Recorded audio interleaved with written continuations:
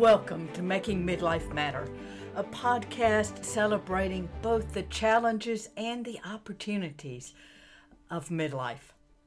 I'm Peggy Hames. I'm a licensed counselor, an ordained minister, and mostly I'm a person passionate about helping women of faith live their fullest and best lives at midlife. So today we are celebrating a kind of relaunch for this podcast. It's been a while since I've recorded an episode, mostly and primarily due to the fact that I had 2 bouts of pneumonia. And so my better angels thought that recording this podcast while coughing up a lung was probably not the nicest way to go. Not to mention that for about 3 weeks I had absolutely no voice at all. Miming a podcast really does not work. So I'm glad to be back with you. And I'm also glad I got a new intro music, which you probably did not recognize at all. But I'm really excited about it because I kind of geek out that way. So I'm excited to be recording again and to have a voice again and to be feeling good again and all of that good stuff. But I got to tell you, I am less than thrilled about the fact that I'm having to essentially do a relaunch. That was not the plan for me. But what could I do? You know, sometimes life happens that way. There was a point in my life many, many years ago where I was doing some pretty intense personal work, and it was not fun, as such work often is. And I was really not liking it.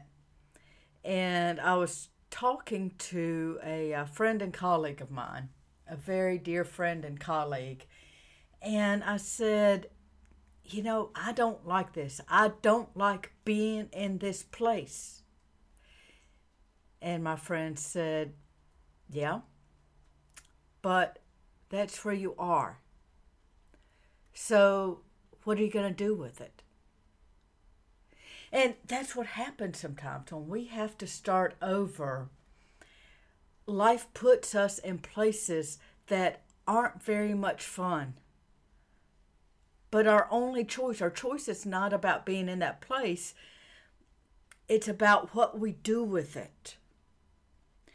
Now, sometimes it's that we are in the place of being single again after being married for what seems like a lifetime, and a marriage that we thought was going to last for our lifetime, and here we are suddenly single. Sometimes it's starting over in the place that someone you love dearly is gone. They've died, and you have to figure out what this next chapter of your life is going to mean after their death. Sometimes it's starting over with retirement. You know, retirement, so I hear, can be a really cool thing and a really great thing, but it's a really different thing. And whether it was something that you chose or something that someone chose for you, it's a starting over. You see, in some ways, it doesn't matter so much whether the starting over was what we chose or what someone chose for us. There's still that element of, I don't like being in this place. I don't like being in this place where everything is unfamiliar. I wish I could remember where I came across the phrase. I read it somewhere, and I've loved it ever since. And it's the phrase, the moving stupids. You know how it is when you move and suddenly you are discombobulated? You know, you don't know where anything is yet. You haven't figured out yet where that place is going to be where you drop your keys or hang your keys, or where you put the mail, or where you keep a certain kitchen utensil, or, you know, which closet you hung your shirts in. You don't know the best way to get to places. I was 2 years old when my family moved from the house where we lived, excuse me, when I was born, to the house where I wound up growing up. And I remember my mother talking about how she, for a while, she had to go back to the old place before she could figure out how to get to the new place. It was the moving stupids. I remember I moved back to my hometown in 2005, and it was close enough to where I'd been that I could commute back to my old church. And then I finally figured out this was ridiculous. I needed a church community in my community. So I started visiting and eventually joined a new church, which I love dearly, and it's been wonderful. And it was awful starting over there because, there are all these names to learn and all these traditions that everyone loves, and I don't have a clue as to what they are. It's hard sometimes at midlife. We get to the point, kids are grown, so, being in the church where they have all their friends and they love the youth group, that's not the compelling factor anymore.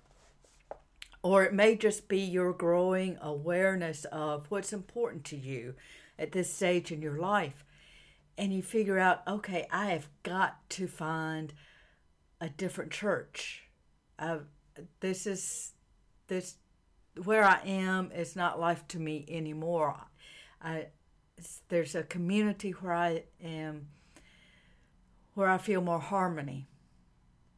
And so, you do your research on the web, which is really a great thing when you're looking for a church now, that you can listen to sermons and you can kind of get a feel for the church. But even so, there's that awkwardness of visiting, and you don't know anybody, and you don't know the rhythm of worship, and sometimes they sing songs you don't know, and it's awkward, and it is not fun. But what you gonna do?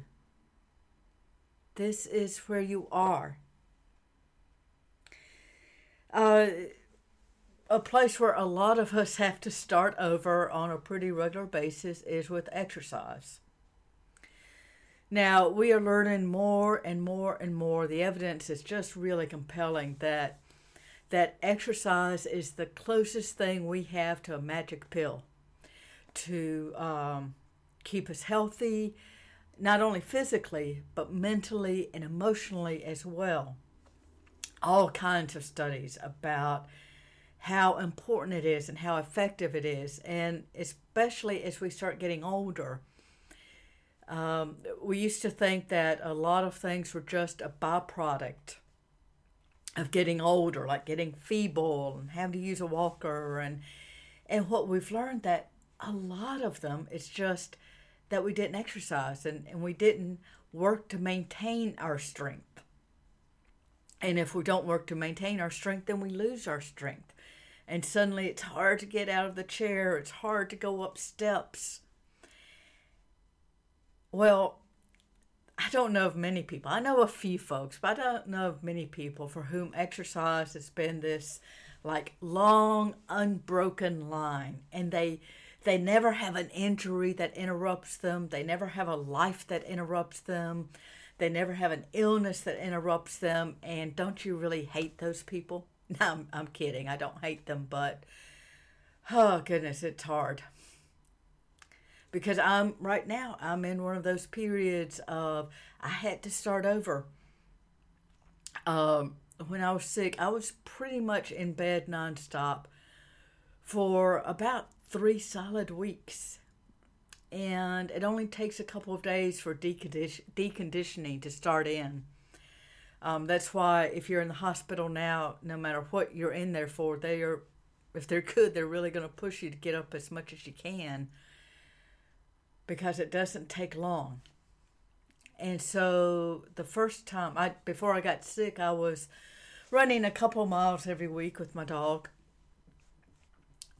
And in between my bouts of pneumonia, I decided I knew I needed to get moving, so I thought I would take a walk. and I could walk to the end of my block. And that was it. And I was exhausted. So exercise is one of those things that you are where you are. And you may not like being where you are. And you may be really frustrated with being where you are. And you may feel really ashamed about being where you are. You know, that you can look back and there was a time in your life where you were really fit. And that time is not now. And you are really massively unfit. The question isn't, are you or aren't you? The question is, what are you going to do now about it? It really is. Do you start doing what you can do, no matter how small it is? Even if it's, I'm going to visit that church, or I'm going to walk to the end of my block or the end of my driveway, or I'm going to reach out to one friend to have coffee because I'm not really used to doing things on my own and not being part of a couple. Or I'm going to read this one book, or I'm going to attend this one conference, or I'm going to go on this weekend trip by myself because I've never done it before and I don't know how to eat out by myself, but I can figure it out. As I was reflecting on this podcast, I happened to think about a piece of needlework that I've got tacked to the bulletin board over my desk. Now, it's not framed because it was never finished. My mother started it, and it's a very beautiful needlework of a horse. But it was the devilment of her. She started when I was a little girl because I was so horse crazy, and she thought this would be a good thing to do. But she would do a row and then make a mistake and have to pull out thread and then do it over and then do some more rows and then make a mistake and have to pull out thread. And so the canvas, whatever you call the backing stuff that you do the needlework on, it's like really pulled out of shape and it's not finished. There are, I don't know, maybe a dozen rows, maybe half a dozen rows left to do. The thing is, she finished the hard part. Literally all she had to do was finish up the background, which was the same color, the same stitch over and over and over again. But I think by that point she was just so done with it and felt so badly about it. The irony is that it's a very beautiful needlework of a horse. And so I keep it tacked up to the bulletin board over my desk because, one, I still love horses and I like looking at it. But mostly I like being reminded of someone, of a mom who loved me so much that she would do something that was not comfortable to her to give to me something that I loved very much. And you know what? It didn't matter to me how many times she started over. And it didn't matter to me that maybe not every stitch is perfect. I love having the needlework. But the greater gift to me was the starting over. That she kept persevering and persisting, and she kept trying, and she kept doing whatever it takes, and however many stitches she had to pull out, she pulled out and she started over. Sometimes the real gift isn't blasting through that finish line. Sometimes the real gift and the celebration is being willing to start over. You know, the older we get, I think the more our own restarts leave us feeling a little bit pulled out of shape and unfinished. If we're lucky and if we're wise, we realize that's not really the point. Maybe we're perpetually unfinished, like my mom's needlework. But at the very center of all of that, out of shape unfinishedness, is love. Love for others around us, so that we keep trying even though it's not perfect and we have to start over sometimes. But you know what?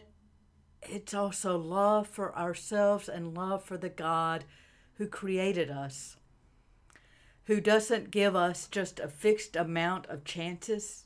It's not like, okay, 3 strikes and you're out. With God, we have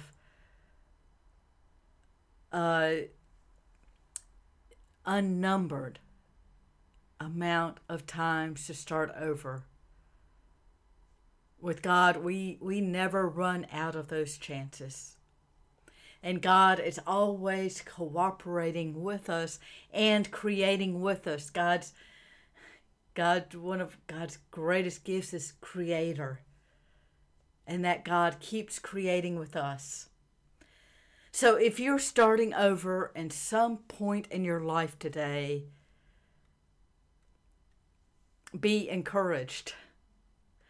Because even when it feels awkward, even when you're frustrated, even when you think this is not how things ought to be or were supposed to be, God kind of comes up beside us,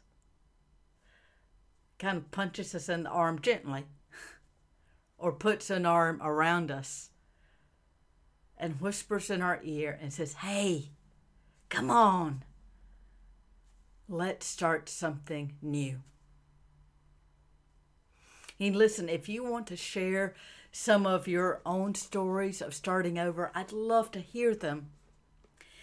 You can go to my Facebook page, Peggy Hames Author is the page, or even better, join my Facebook group at Heart Callings. And it's a group geared especially for folks in midlife. And you can share your own story of starting over. Until next time, I'm Peggy Hames, and we'll start with yet another podcast.